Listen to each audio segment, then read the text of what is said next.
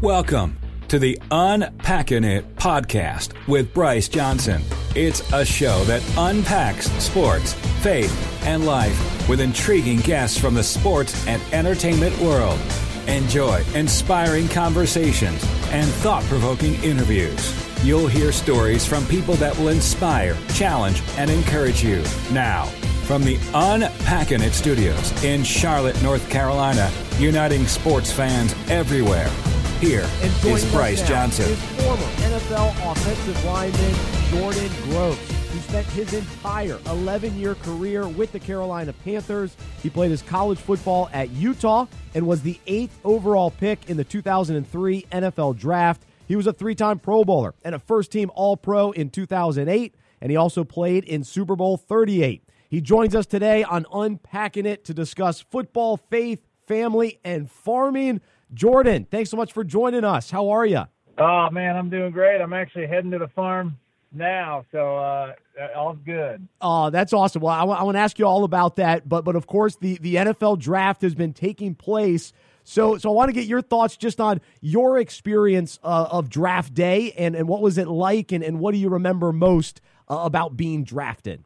Well, you'll never forget it. You know, I was leading up to the draft. I was projected to be the top offensive lineman taken, and I thought that could mean anything from the Texans at 3rd overall to maybe on down to the Ravens, who I believe were 10th or 11th that year. So I thought I'd probably go somewhere in the top 10. But it's funny, Chris, because back then they only invited like maybe 15 guys to the draft, and I was asked to come. Oh. And I didn't because I thought, man, what if I slipped to 20th or something? I'm the only guy sitting there. So yep. I didn't. I was married at the time to my wife already, and we stayed home in Utah and watched it. And that's the year the Vikings let the clocks run out. And then the Jaguars stepped up and went from 8th to 7th really quickly and drafted Byron Leftwich. And then the Panthers ran their card in and jumped from 9th to 8th and drafted me. So it was a crazy time. I didn't even know what was happening as we watched TV. I never got the call before they picked me. It all kind of happened at the same time. So a wild day. And, you know, next thing you knew, my wife were on a plane to Charlotte. We were coming out to kind of see where we'd be living for the next, while. And the rest is history. Oh, that's a great story. So what was your first impressions of the city, of the team, and just kind of your response to, okay, the Panthers are where I'm going? Yeah. It's funny because the Panthers were so low-key about their interest in me. I did not think that they were looking at me. They didn't come to my pro day. I didn't do any private workouts for them. I didn't go on a visit to Charlotte, nothing. No interviews over the phone. Wow. I saw them at the Combine, and at the Combine we talked about my college teammate Steve Smith the whole time and laughed about what a knucklehead he is. It was so laid back, John. I remember at the Combine meeting John Fox, who was the coach, my first 8 years, and thinking, what a great guy I thought he was. But honestly, just no idea that they were going to pick me. And when they did, I flew out to Charlotte and I met Jerry Richardson, who had a big impact on my career. We ended up spending a lot of time together in that building, but he's the Southern, well-dressed Southern guy with the accent, and I was just a world away from Idaho, where I grew up, in Utah, where I was at college. But very excited about it, and then getting to have the success we did, starting right away as a rookie and making it all the way to the Super Bowl was just a heck of a way to start a career. It was something that I don't think I understood how awesome that was at the time, because Super Bowl is obviously I never got back, so it was special to get that early on. Gosh, that's a great story. Jordan Gross, our guest right now on Unpacking It. He was the 8th overall pick in the 2003 NFL Draft by the Carolina Panthers and spent his 11-year career in Charlotte. And so as you think back to that time with the draft,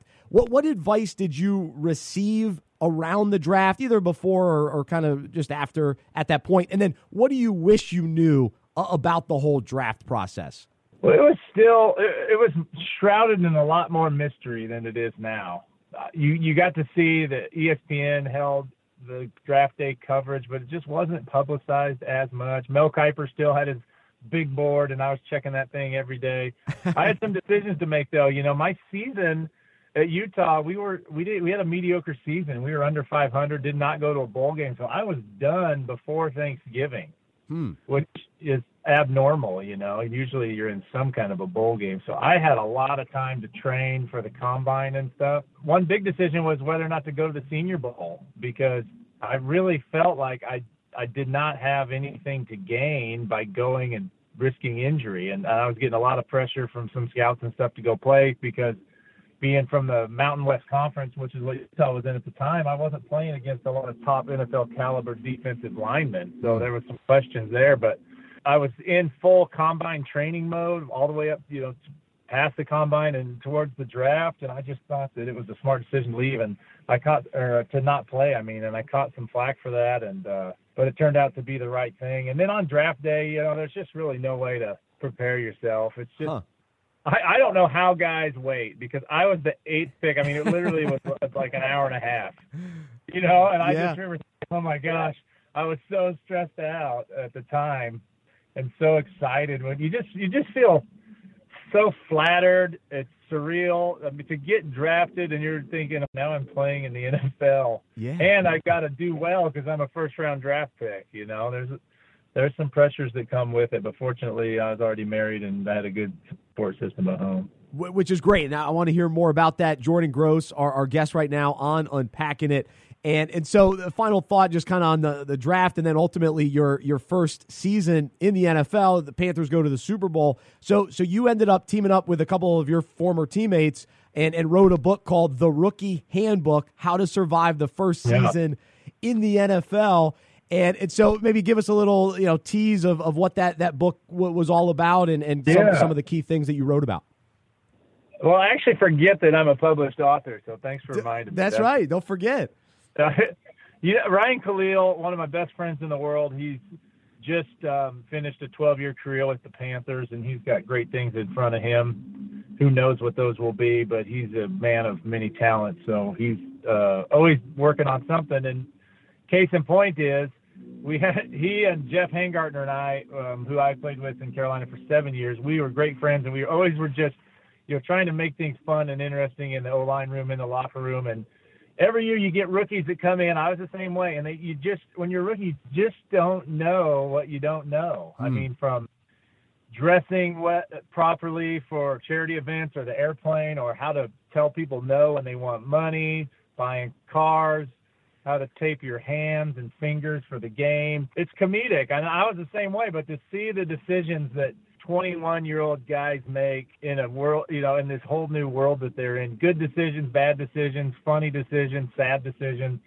Ryan went out and bought this leather-bound journal, and we started writing a rookie handbook just to be, sarcastic and to our rookies and give it to them. And then Ryan said, we should do this for real. So we sat down, no co-author. The three of us pounded it out. We had a really great illustrator, and it's something I'm proud of. It's not a New York Times bestseller, but everyone that's read it has enjoyed it because it's a page turner, and it's all true, man. The pranks that can happen to you, and how to avoid the wrong women, and a little bit of everything. So we had a good time with it. Oh, that's really cool. Jordan Gross, our guest right now on Unpacking It. The book's called The Rookie Handbook: How to Survive the First Season in the NFL. And so a big part of you being able to survive that first year, and then throughout your NFL career, being married. And so would love to hear just about the role that your wife played in your life, but also your career, and the importance of having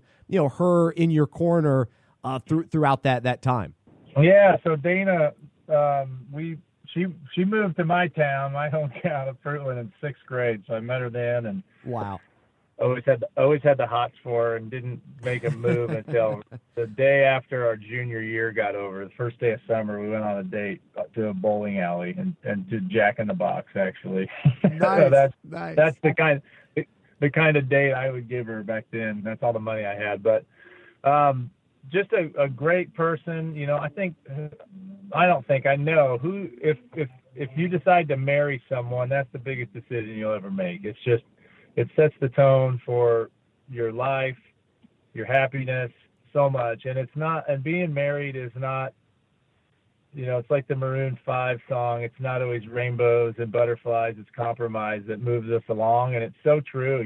I just sharing years. We're coming up on 18 years together, Wow. Married, 21 before that. I get now 23, 22 together total, and we're only 38. So it's been, most of our lives. You got to be a team, and you got to be able to put yourself second. Sometimes when you feel like you want to be first, it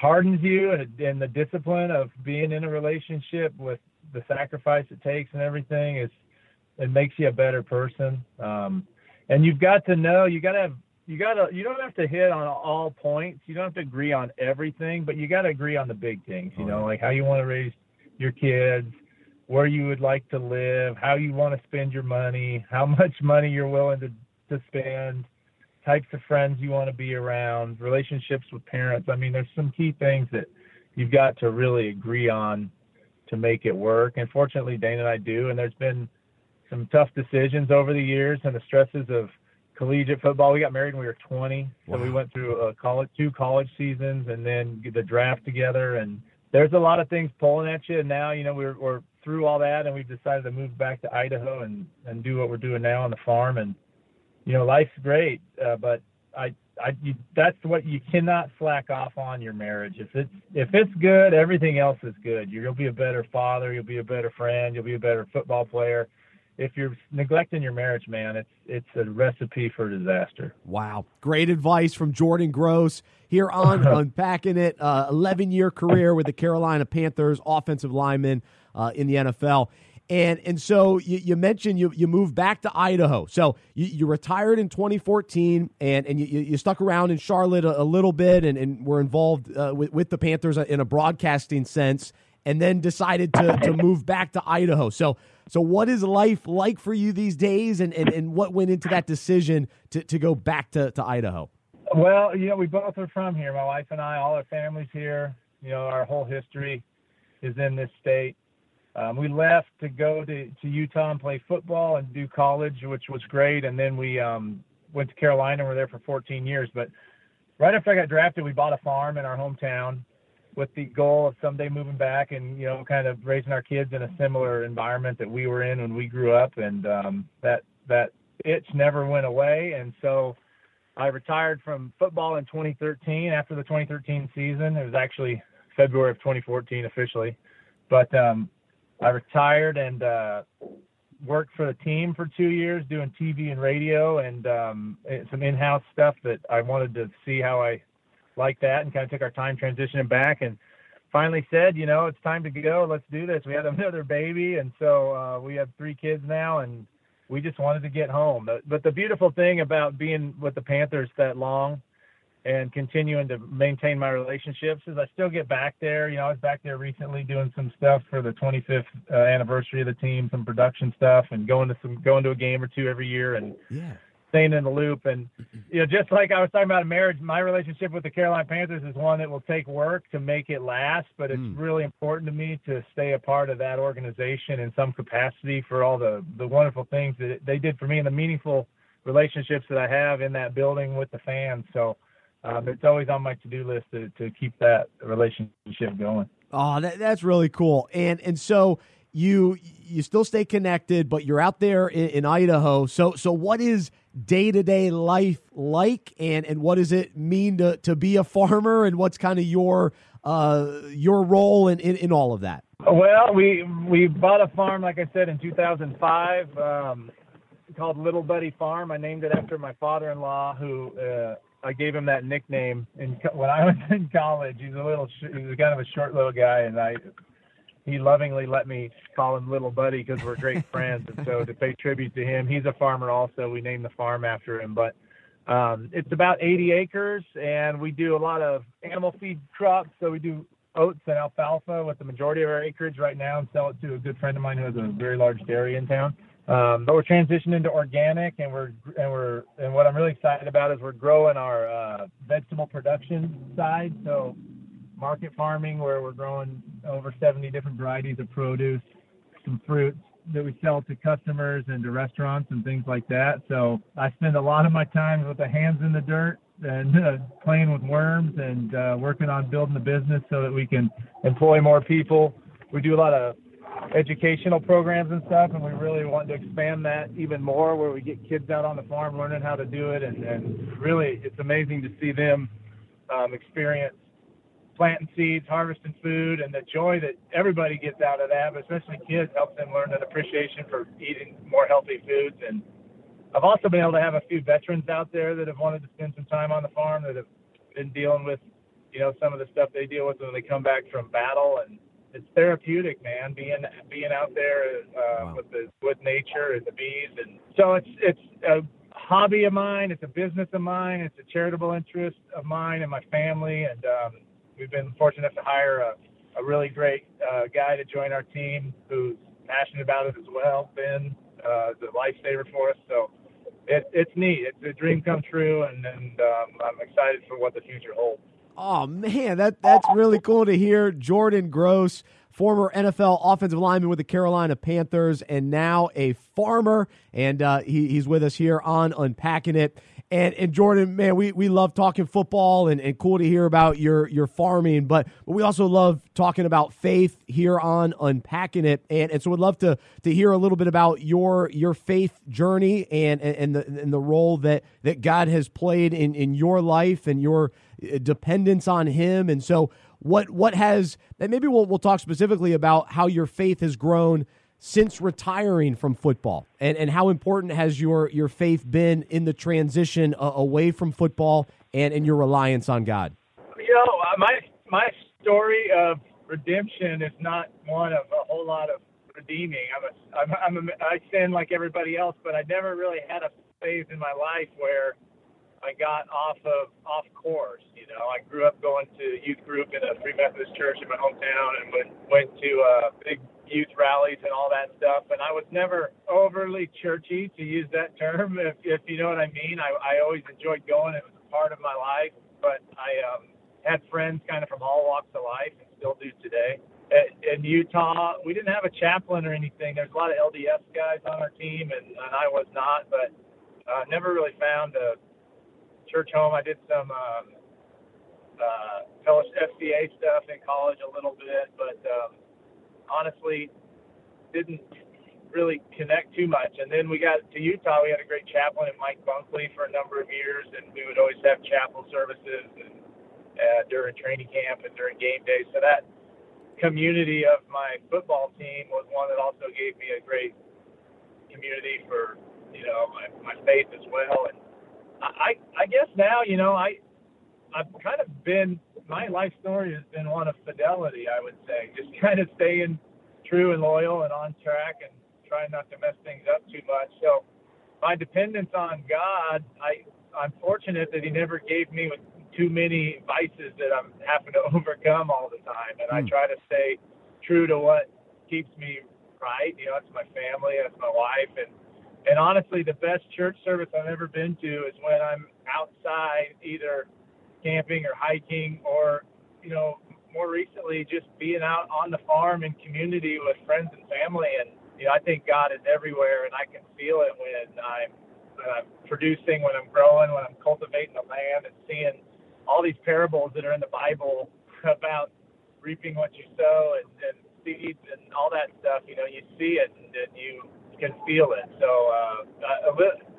a relationship that's been consistent my entire life, and hopefully it remains that way, because God has definitely blessed me and my family with more than we ever deserved. Man, what a great testimony, and that word consistency is, unfortunately, it's kind of a rare word to use for a lot of people and the lives that we live. And so what are some of those just kind of practical ways that you've just stayed connected to the Lord and continue to pursue Him, and what does that look like on a day-to-day basis for you? Yeah, well, I'm a quick prayer guy. I don't have a prayer routine or anything like that, but I know when there's a moment of appreciation or a moment of thanks or a moment of, I'd be asking for some help, whether it's I want my carrots to germinate or, Mom's recovering from her hip surgery. So I try to stay in practice with that. Self-coaching, man, on the consistency, areas where you could eventually lead to trouble.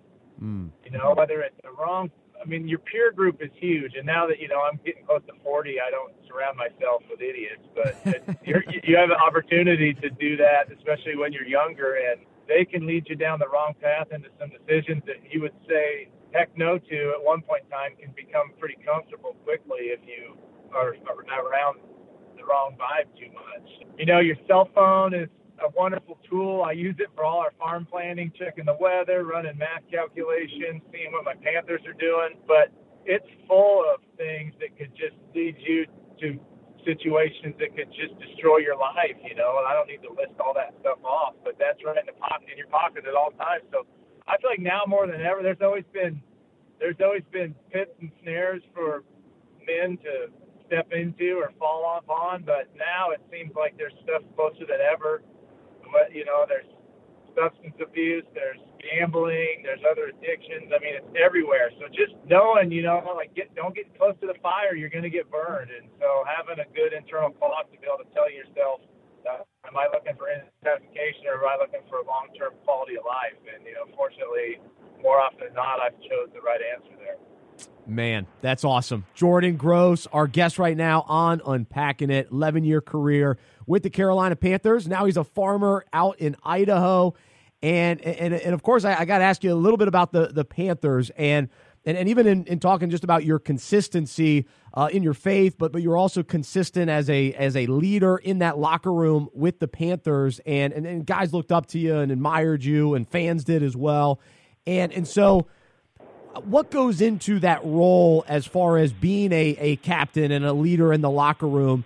And then my follow-up to that is the Panthers are kind of going through a transition with that because guys like Ryan Khalil, like you mentioned, have retired, and Thomas Davis was released, and Julius Peppers retired. So just this concept of leadership and kind of your experience with that, what can you kind of share in that regard? Yeah, I've benefited from having great leadership around me, and I've also had a lot of experience being one of the leaders, and they're drastically different roles, but they're all needed. When I got to the Panthers, our O-line, I was the rookie at right tackle. The guard next to me was Kevin Donnelly, a 13-year veteran. Our center was a 7-year veteran. Our left guard was in his 5th year, and our left tackle was in his 10th year. So I was surrounded. Our backups were all older guys too. So I was surrounded by experience and leadership, and I literally didn't have to worry about anything other than myself. They handled even the press for me. If I had a bad game, they were running interference on it for me. They were showing me how to work hard, how to lift weights right, how to have fun, how to enjoy your job, but respect the game, respect coaches. And so that taught me so much more than the coach could have, was having an example right in front of me to study. Well, the next year, 3 of those guys were gone. I was left with just the center, and another year later.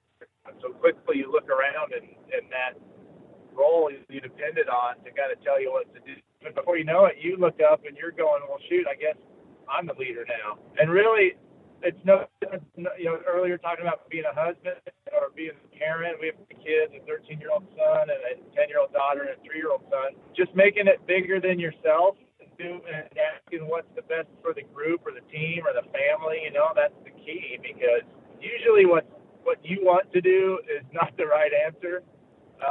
What's easier is rarely ever the right answer, and what's good for the group is the harder thing to do. So keeping that in mind when you make decisions, and then the respect of having the respect of your teammates, of your family, your friends, and that's so rewarding to me, just to know that you can be somebody people can count on. And it's not every day you're perfect, but it's some of the parts that really leads up to where you stand in the eyes of others. It's a good word from Jordan Gross here on Unpacking It. And Jordan, we'll wrap up with this thought, because you mentioned being a father of 3, and actually my wife and I were pregnant with our first. And so recently I've been asking our guests, what kind of wisdom can you share for me and for our listeners today for a first-time dad? Good luck, man. I don't know. I still don't have it figured out. remember what you got into this whole thing, right? I mean, at some point in time, you were saying, I want to get married and I want to have a kid or whatever the circumstances are. And when you're in the middle of it, you know, my wife and I remember when we were in high school and early college talking about, man, we get married someday and have a family and raise kids. And it sounds all peachy at the beginning of it, and it is wonderful. But some days are battles, man. You're going to have little kids poop their pants right before you're heading out to Easter dinner with your in-laws, you know, and you got to, like, this is true stories. You got to change a puke explosion that ruins your wife's dress on the way to a charity event. I mean, it's like anything you can think of can happen, and do it all with a smile on your face. Remember what you loved or wished was different about your parents, and try to be that for them. And you're trying to raise a well-adjusted adult human being someday. And so I have a 13-year-old son, Teddy, who's dealing with puberty and middle school and all that. He's a great kid, but some days he seems like an alien is taking over his own body, you know. So just patience and a good laugh. Remembering you're dealing with undeveloped brains, man. If you're arguing with a 2-year-old, then you're the bigger idiot, you know. That's great advice, and we'll end it right there. Jordan, man, really appreciate you being a part of the show today. Great to hear from you, and glad you're doing well out in Idaho, and wish you the best on the farm and with your family, and glad to hear you're still connected with the Panthers, and we'll be pulling for them this upcoming season for sure. So thanks so much for joining us today. Thank you. I enjoyed it. All right. I appreciate it. There's Jordan Gross joining us here on Unpacking It. For more information about the show, our events, and other resources, visit unpackinit.com. That's unpackinit.com. We hope you are encouraged, inspired, and challenged by what you heard today. To support our show and Unpacking It Ministries with a financial gift, visit unpackinit.com/donate. We look forward to unpacking sports, faith, and life with you again next week.